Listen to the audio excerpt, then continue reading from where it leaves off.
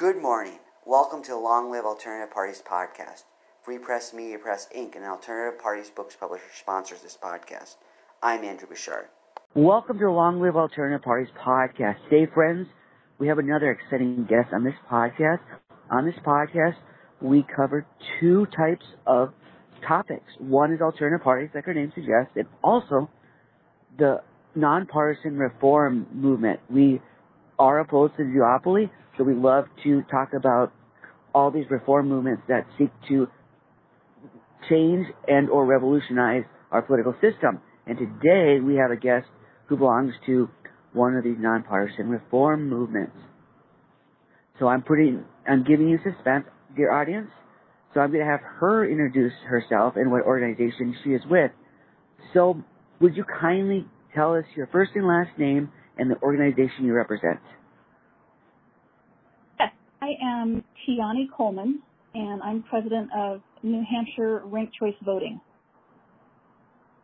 Awesome. We love to talk about ranked choice voting here. It's one of the reforms we hear again and again. It's awesome. So if we can get started by kindly giving us an introduction to yourself, a brief biographical sketch. Okay, thank you. So I am an attorney and a mother, but I used to live in New Hampshire. I used to live in Utah. And when I lived in Utah, I was chair of the Salt Lake County Republican Party that was back in the very early 2000s. And in the process of serving in that position, I dealt with a lot of intra-party politics and a lot of power plays, and got to see that the party system is actually fraught with problems. I saw that first through the caucus system that they had in Utah, and then later when I was a campaign manager for a Democrat in a very conservative district. Through seeing both of those things, I saw that party system can either have a tyranny of the majority or a tyranny of the minority, either one, and neither one of those things is good. So I became an independent and started working for electoral reform, and I have been advocating for not just ranked choice voting, but also for the open combined primary system that then uses ranked choice voting in the general election. Okay. We actually used ranked choice voting in the Republican conventions back when I was doing that. So that's what introduced me to ranked choice voting. Oh, wow. We don't hear about that every day. Often we hear about the two parties opposing ranked choice voting, so that's interesting that they favored that. Yes. Quite a few parties do use it in their conventions. So. Oh, wow.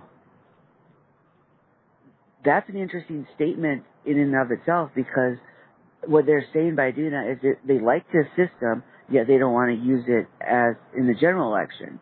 So it seems to be saying that this is good, yet it's not good. Their actions they're incongruent in a sense. That's true. Robert's Rules of Order actually says it's a good system to use, and to use it, to be able to determine the things within our party. But you're right, they got afraid of it expanding too much, although it has been expanding slowly. Oh, good. So you said Robert's Rules of Order deals with the topic of ranked choice voting? Yes, Robert's Rules of Order prefers multi-ballots, but they said that the next best thing is preferential voting, which is essentially ranked choice voting, because they think that, you should be getting a majority you should be getting a majority whenever you're holding any kind of election. Wow, I didn't realize that. I was in student government, so I'm familiar with Robert's Rules of Order, and I've looked at the manuals before. I don't ever remember anything mentioning about about ranked choice voting, so that's awesome. I missed that. Yes, it uses the term preferential voting, which is really the same thing. Oh, okay. So say that term again, please. They use the term preferential voting, which is really preferential voting. Okay. Mm-hmm. Okay, preferential voting. Okay. So you were an attorney. How did that influence your political outlook and approach? it probably made me consider things more carefully and look into things, hopefully it helped me have critical thinking. And so I guess in that sense, it influenced me to look critically at the system and recognize that the system actually needed to be reformed. And like I said, I was raised in a conservative household, and I, active in Republican politics, but I decided to become an independent. And since becoming an independent, I'm a true independent now. My views, I would not describe myself as conservative anymore, although I still retain a few things. From there, I wouldn't say I'm liberal either. I'm independent, and so I have different views on different topics depending on the facts and circumstances. Okay. So that's what I hear about a lot of independents are in that spectrum that you're, the part of the spectrum that you're in, where they have certain views from both sides of the spectrum, both liberal and conservative views in the various from issue to issue, person to person. So I understand a lot of people are in that position. So that's a good place to be then. Yes, it is. So your organization, how did you said when you went to New Hampshire, you got involved in this organization. How did that specifically unfold? So actually, when I was out in Utah and I became an independent, I got hooked in with independent voting, and I started, getting involved in independent reforms, and started leading an organization called New Hampshire Independent Voters, which I do still work with. But in the process of that, we wanted to have some bills that would be better for independent voters.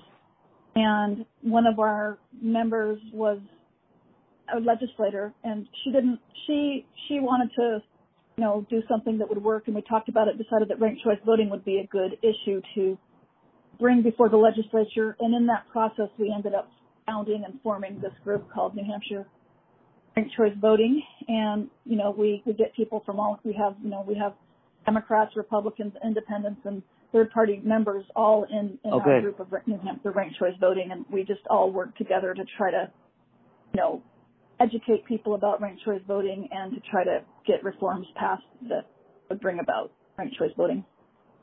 Okay, that's good. We like to see that collaboration. We hear a lot of rhetoric from observers of our political spectrum that it's a very divisive and polarizing system, so we appreciate your efforts in collaboration. Yes, we work hard for that. It's not always easy because people want to politicize the issue, even though we really think it should be considered a nonpartisan issue. Sure.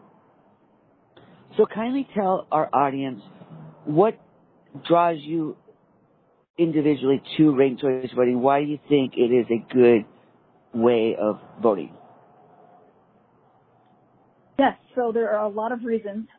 One is because I think a lot of people really feel like our system is broken. People can feel it right now. People could feel it in 2016. People can feel it all the time in all the elections where they just don't feel satisfied with the candidates. They really want better choices. It seems like we not always, but we often get down to just the lesser of two evils and people have to decide between them. No one's really that enthusiastic. And it seems like if you could use ranked choice voting, you would have better candidates stepping forward, willing to run. There would be less fear. People could vote their conscience and not worry that by doing that, maybe they would help the person they really hate. They could vote their conscience and then put the next one as second or third. So I think, it really helps eliminate the spoiler effect. You don't have to worry about different candidates splitting votes, so you can have healthier competition. I think it would reduce polarization and negative campaigning. I often call it a win-win for everybody. Sure. So it really helps everybody. Everybody should see it as a positive because, it's good for upstart candidates and emerging parties or emerging candidates, but it's also good for the establishment in the sense that they don't have to worry. The emerging candidates get a more level playing field and are able to actually have a shot and they allow people to vote for them without being afraid. But at the same time, the major parties don't have to be afraid that if someone's getting traction, it's going to ruin everything for them. If they really do have majority support, then it will show that in the ranked choice vote. Okay. You're not going to have spoilers, So that way people win on the merits. Whoever's the best will win, and you don't have to press the vote. Right now, a lot of times they're telling people they have to get out of the race. They can't run. Instead, we can say everyone's welcome, and we're going to use ranked choice voting, and vote is not suppressed. Okay. That sounds like a good set of positives for ranked choice voting. Inevitably, people will criticize what you do, and they will raise objections. So what are the major objections people raise to you, and how would you counter those objections to make sure that ranked choice voting will prevail? Yes, so there are basically 3 objections I have seen. Okay. And really probably only one of them is one to really discuss. So I'll say the first 2 first. One objection is just people who are afraid it's really truly a secret partisan manipulative move. They need to be educated more about it. They need to be at ease. It really is something that works for everyone. They're afraid that maybe somehow it's a trick, that someone's trying to bring it in order to, change the outcome their way. So I guess the basic thing there is just to show people that ranked choice voting is not about a specific outcome. It's about a process. It's about having a better process. The outcome is really dependent on who the voters are. It's always going to lead to an outcome that the most voters want. So if the most voters are conservative, it will lead to that. If the most voters are, liberal, it will lead to that. If they're moderate, it will lead to that. So it's really, it's not really helping one or the other party. It's just helping the people. The other objection that we often hear is people are worried that it's not constitutional. And once again, that objection really doesn't stand very strong because it's been before the courts, the federal courts and the state courts, and it's been upheld over and over and over. In fact, a lot of judges say, ranked choice voting actually meets the constitutional democratic republic kind of process better than the current system. So, that's just a matter of educating people that it is constitutional. So the third one that we get is that people are worried. They're just worried about changing the system. They're worried that it might be too confusing for people. They're worried that it complicates things.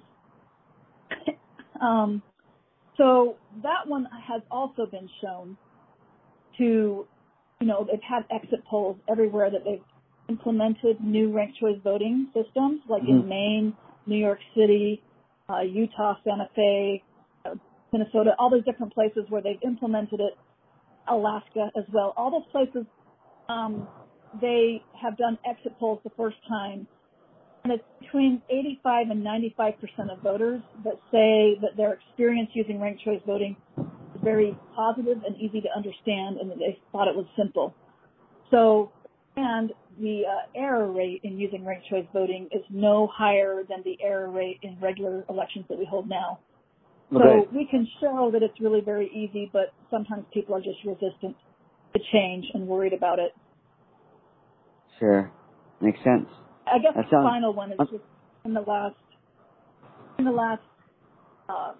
couple of years, because election security has become more of an issue. People, because a lot of people in the United States are now claiming that elections have been stolen and whatnot, it has been a little bit harder because they're more worried about implementing a new voting system because they're worried that somehow that's going to, be a problem with election security. So that's another one that we've been addressing and showing that the process is fully transparent. You can, it's always reproducible. People can see exactly what happened to the votes, that you can track the votes. So it's secure, and it's, so we have to show that as well. You can do audits, you can do recounts, it works perfectly well. You can do a hand count, you can, have a paper trail with machine count, everything else. So. Okay, that sounds good. So what about the strategy of implementing ranked choice voting? What do you think is the best strategy, if there is one? Is it state by state? Is it at the municipal level? Is it constitutional amendment, a federal law? How do you think we should implement ranked choice voting? Yeah, it has to be state by state, and then within each state, that's probably the best way. And then within each state, they have to determine what the best approach is in that state. For example, some states have ballot initiatives. And so, they do a big grassroots groundswell and, get a ballot initiative passed for ranked choice voting. That's what happened in Maine and Alaska. It got passed there because of ballot initiative. And in Nevada, they passed one in 2022 that they have to vote again because of the way their constitution works. So it will be on the ballot again this year. And that's actually probably the best way because a lot of people on the ground, regular people, want ranked choice voting. Here in New Hampshire, we do not have ballot initiatives, so it has to go through the legislature. Oh, okay. And so we have had bills to have ranked choice voting, change the whole system to ranked choice voting, but because legislatures aren't as usually as willing to make a big change, we've also had a bill that just starts with implementing it at the local level, just for municipal elections, for mayor and town clerk and those types of races, because we have to have enabling legislation in order to allow towns to do that, and then each town can individually decide whether they want to opt in or not. Oh, okay. So we've been working on both, but knowing that the legislature might be more willing to start with the local option than with the big change for the whole state. Okay. So it sounds like there's a variety of strategies, yet there are some you think are better than others. Yes. Okay. And it partially depends on the area, too, because different areas have different restrictions and different requirements. Right, and different needs. Sure. So what do you think is the best way to spread the word about ranked choice voting so that more people who can support it can hear about it? Yes, so one thing that we've been doing is we just go clipboard at different events. For example, we'll be having our First of the Nation primary, at least on the Republican side, and on the Democratic side, I guess it will still be a primary. That's coming up on the 23rd of this month, and we will be clipboarding. We'll be clipboarding at those polls to get people, to sign up who already know about ranked choice voting, and to tell people just a little quick thing about it if they don't know about it, and try to spread the word that way. That way we can build the ground support. But we also go to places like the Rotary Club and the Lions Club and, the town meetings and things like this to try to, we offer to do presentations on ranked choice voting and help educate people about it. And one thing that's been very successful, it was successful in Maine and it works well, is to actually give people a little ballot and give them a chance to do a ranking and then count it right in front of them. So, for example, some people go to like breweries and maybe they have a beer election and vote on their favorite beer, or we can do ice cream elections or cookie elections or whatever. And, you just have people get together it can be house parties or whatever, and they actually rank their favorites and rank them in order, and then we'll count the ballots right there in front of them, because when people actually see it, it clicks immediately, and they understand it easier that way than if you try to explain it to them. So we do that, and once they've tried it, they get it, and then they seem to really like it. So experimenting with it, experiencing it is the best way to convince somebody. Yes, it is. Oh, good. It was and interesting. I'm sorry, I cut you off. Go ahead. I'm sorry. Go ahead. No problem. In our presentations that we do, we have slides that show, for example, the 1992 election with Perot, and we show the election with Al Gore and Ralph Nader. We show the different elections so that people see that this happens in real life, where, we have outcomes that people really would like to be able to do the ranked choice voting. So that's another thing that we show people. Yeah, that sounds good. A lot of people, those two elections are major elections in our history, and they've both involved alternative party candidates. So those elections, Yes. a lot of people have strong feelings about those elections, and especially the 2000 election, a lot of people hated Ralph Nader for what he did. So it's good to know, to have you inform people about how we can avoid scenarios like we had. Yes. Mhm.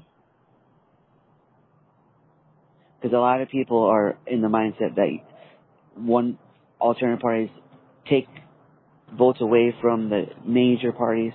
So it's good to know that we have a system intact that will not let that happen. Absolutely. And almost everybody want to be able to do this. They want to be able to vote their conscience, and they also don't want, spoilers and vote splitting. So it's just a matter of actually getting it done. Okay. So it sounds like there's a lot of support, and you say most people, so it's a matter of getting this into place, overcoming the resistance, overcoming the obstacles to make this dream that a lot of people have come into practice. Right. I'm sure you know, in the electoral reform space, in the alternative party space, these different spaces, usually the resources are lower than in the major party space. And so that's really our biggest obstacle, is just resources. We don't have as many. But, I did a survey a few years ago where I just went to the parking lots of grocery stores and out in front of libraries and different places and just surveyed random people that were coming out. Most of them had never even heard of ranked choice voting, and I told them a little bit about it and asked them, and it was a really high percentage that said they would support it. And I think that's the case. It's just a matter of getting that word out and being able to reach enough people when you don't have the resources to do TV advertisements or even mailers or radio even. You don't have tons of resources, so you just have to get out there and do the grassroots work. Sure. Sounds good. So you mentioned that you could use more resources. Would donations be the best way our audience could help you, or are there some other ways our audience can help your organization out? Yes, donations are the way that most all of these types of organizations operate, and that's the way we operate as well, is through donations. So we have a website. It's nhrankedchoice.org, and people can go there and donate. Like I said, there are a lot of organizations like ours in every state, so people can find the one in their state. I think fairvote.org, as well as rankthevote, .org. They both, list the organizations in the various states. So if some of your audience is from a different state, they can go to those. Okay. Sounds like a plan. Yes. We thank you for coming on the podcast today and talking about your background, your views, and what ranked choice voting can do for our nation. Great. Well, we appreciate it. Thank you so much. I wish you all the best in everything you do, your political work, your personal life, your professional life, everything you do. Thank you. I appreciate that. Best of luck to you as well. All right. Take care. All the best. Thank you. Bye. Good morning, friends. I would like to take this opportunity to talk to you about my routine. Something happened today that disturbed my routine. And this relates to alternative parties, friends, because alternative parties is what I advance from morning to night. I am a long-distance runner. I have been doing that since I started running in 1991, and then later on I became a distance runner. Approximately 2002 is when I started to run the super long distance, like marathons. In college and high school, I ran cross country and track. So a big part of my routine is running. And I have a belief that you want to be dedicated to what you do, so there's almost no circumstances that's going to prevent me from jogging. Right now in Texas, it is very cold. It's like 20 degrees out, and then there's wind chill that factors in. So some people think you shouldn't go out. I used to live up north, and I would jog in all types of weather. Certainly you want to be prepared. You don't want to go out there in a t-shirt and shorts when it's 30 below zero. Yet if you're prepared, the running experts say, and I've experienced myself over the years, you can run. So today I ran. And during my running routine, because I am training for something, let's say that. I'm not going to tell you exactly what it is right now. I need to keep that secret. Yet I'm going to tell you I'm training for something. So it involves a long time of running. And I've built up the distance over the years. So when I run, if you're running a long time, a lot of people think it'd be boring. So one thing I do is stimulate my intellect and practice things. I'm studying certain things and I practice those while I'm jogging. Also, because I have a spiritual component, I believe in praying and meditating while jogging. And this relates to alternative parties, friends. The first part of my jog, I'm praying for the advancement of different religions, just as I believe in political pluralism, i.e., alternative parties on the ballot. I believe in religious pluralism. I want every religion in the United States to have an opportunity to present themselves, to practice their religion. No matter what I think or what you think of these different religions, I want them to flourish like I want the political parties to flourish. Like Voltaire said, I may disagree with what you say, but I'll defend to the death your right to say it. So I don't agree with every religion out there, friends. Yet I want to support them. For example, the Jehovah's Witnesses are a religion I don't agree with. I went to a few meetings and it was very mind-numbing. So should I oppose Jehovah's Witnesses? No way, friends. When I was doing research for my first podcast, I had another podcast before this. It was about Texas obscenity law. And that's what it came out to be. First, I was doing general First Amendment cases as I defined the focus of that podcast. And one theme that came up again and again is in First Amendment cases, the Jehovah's Witnesses came up a lot. So I have a lot of respect for them. I may disagree with their theology, yet I respect them. So I want them to have every right to say everything they want everywhere. And that goes for all the other religions. So the first part of my jog, I pray for the flourishing of every minor sect and major sect and faith I can think of. My goal is to support the underdogs. And I believe I'm consistent and congruent with that as I support the underdogs religiously and politically among other types of underdogs. So the second part of my jog, I am praying for the flourishing of political parties. The political parties we've had on this podcast, a large number of them, I'm praying for that party by name so that they flourish. Now, friends, you might think, isn't this mingling church and state? No, because right now, this is a private organization. So part of my spirituality is praying and meditating. If I became an elected official, I couldn't pray or meditate under that. I believe in the separation of state and church. I am a member of the Freedom from Religion Foundation, friends. I consider myself a free thinker, a deist free thinker.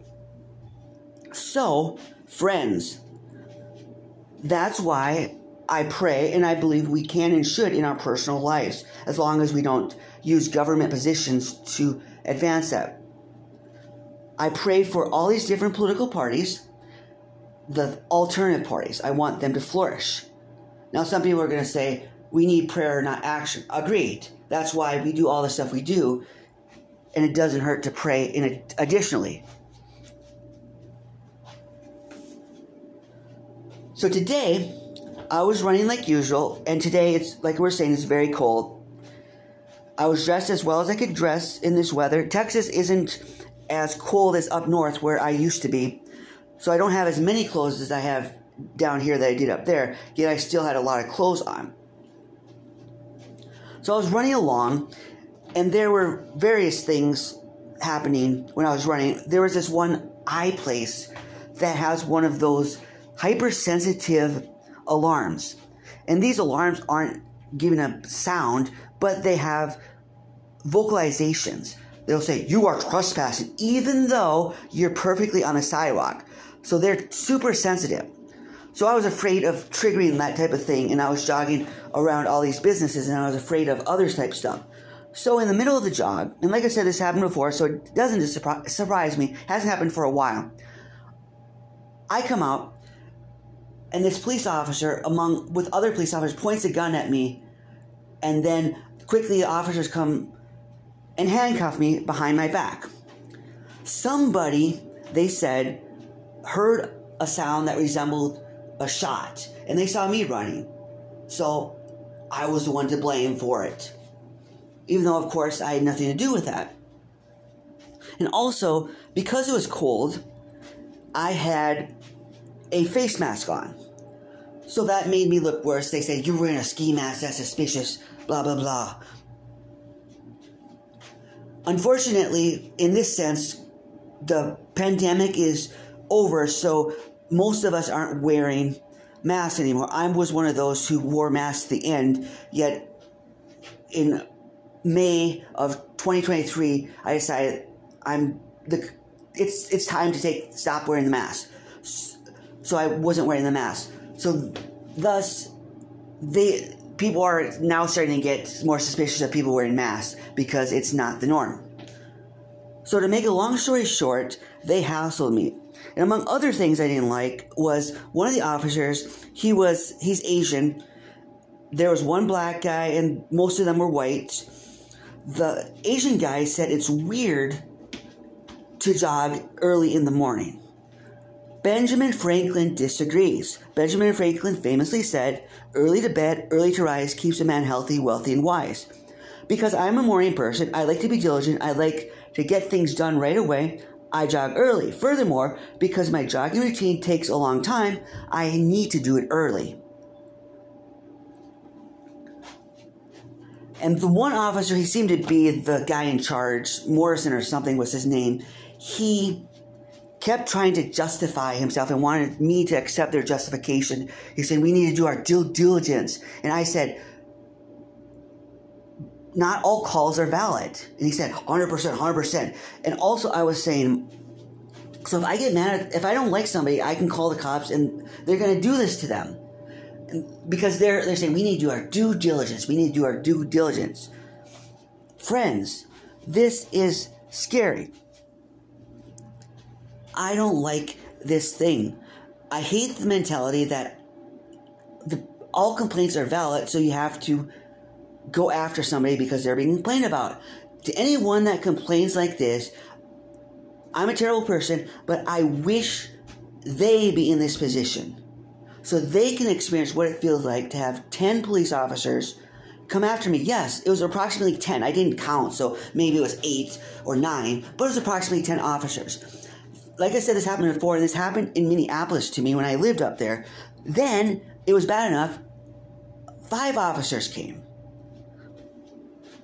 So surely, there are better things they can do, like we all like to say. Now, I will give credit where credit is due. There was aspects of humanity shown. For example, when they had me cuffed behind my back, they took my gloves off, and then it started to get cold with my hands. So I said, "Please, can you put the gloves on my hand?" And they did that. So I give them credit for that. They weren't sadistic in that sense. Legalistic, yes. Maybe not sadistic. I have a problem with them thinking it's weird to jog early in the morning. Like I told the one officer, it's not illegal to be weird. It's not weird, but if I am weird, it's not illegal to be weird. Furthermore, I don't understand the mentality that it's okay to go to bars early in the morning. If you're at a bar at 1 o'clock, nobody thinks anything of it. But if you're going jogging at 1 in the morning, it's a big deal. Friends, this further fuels my drive and desire to support the underdogs and to advance alternative parties, among other types of underdogs. Spiritual people say, whenever something bad happens to you, what you want to do is leverage that and make something good come out of that. So I'm not going to use this to wallow in and to not do nothing about it. Although I believe it's okay for me to experience emotions about it and to feel things about it, I want to leverage this for something better. And it's driving me furthermore. I didn't need anything more to drive me to support the underdogs, yet here we have something that is driving me to support the underdogs.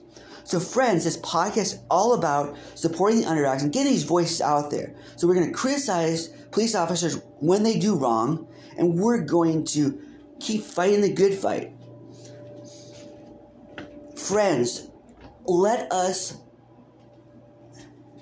advance the underdogs, whether the underdogs are refugees, political minorities, religious minorities, ethnic minorities.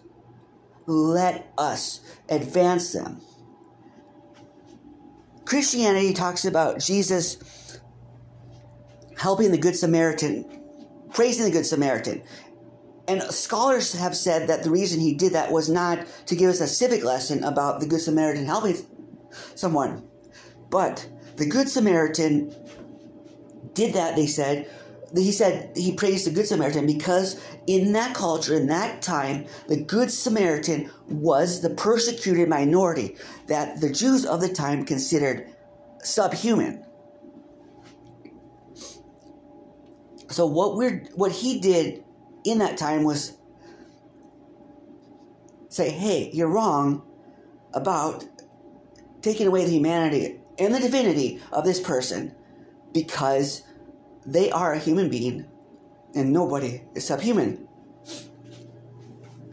So we need to have that mentality. And furthermore, friends, if you're not a Christian, you may not say, that's not relevant to me.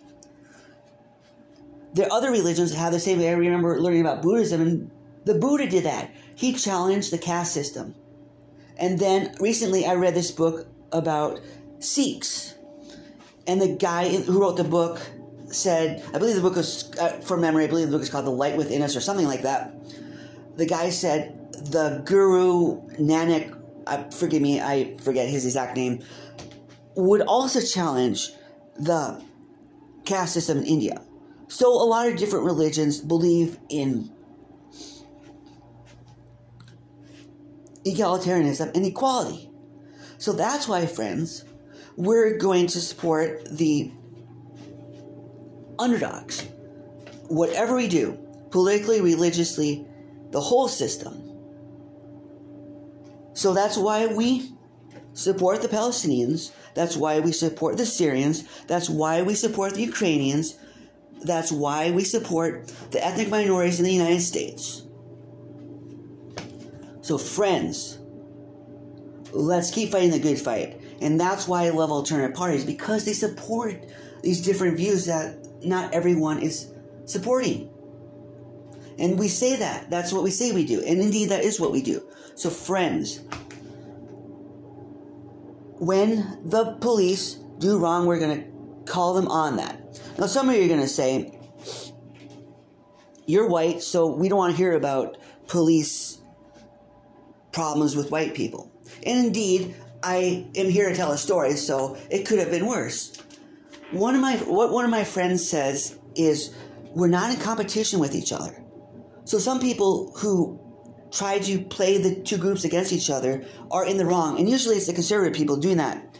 For example, sometimes when they're talking about police brutality, it disproportionately against black people, the conservatives will always say, what about the white people? They don't care. I don't think they care about the white people. They're causing trouble by doing that. The conservatives are. From what I understand, the Black Lives Matters people, they say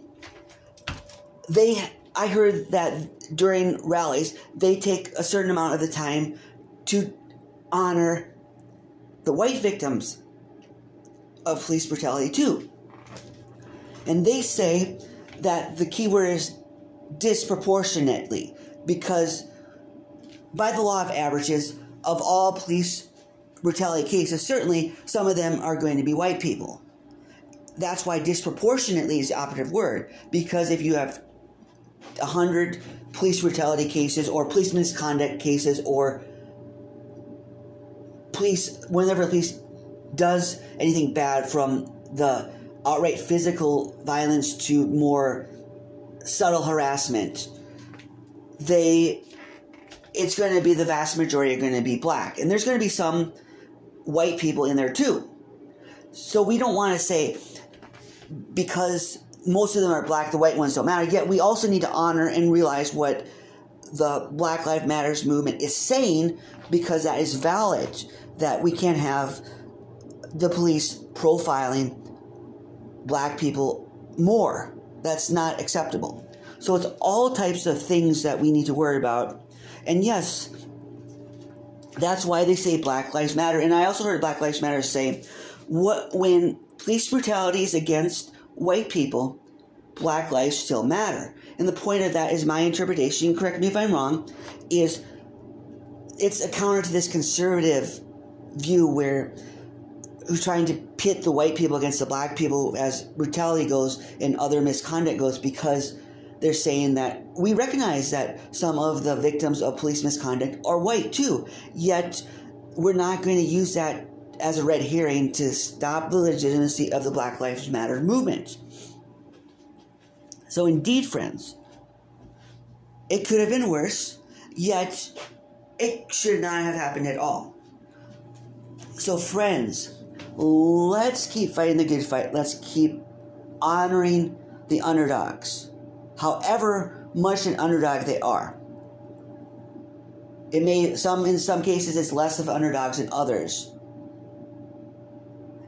And that's what some people say is just because something is less bad than something else doesn't mean it's right. Indeed. Certainly, like I said before, what happened to me today, it could have been worse. But that doesn't make it right either. Just because it could have been worse doesn't mean it's right. So friends, let's keep fighting the good fight. Let's keep advancing alternative parties. And I look forward to interviewing a lot of you and sharing your views on this podcast so we can get these awesome ideas out and we can make progress in this country and we can advance the good. Let's not give up hope, friends. 2024 is here. Some say this could be a great year for alternative parties. Some say there's a lot of conditions that are happening right now in society that make it a great opportunity for alternative parties. Whether it's a perfect year or an imperfect year, let's keep advancing alternative parties. Long live alternative parties. Goodbye.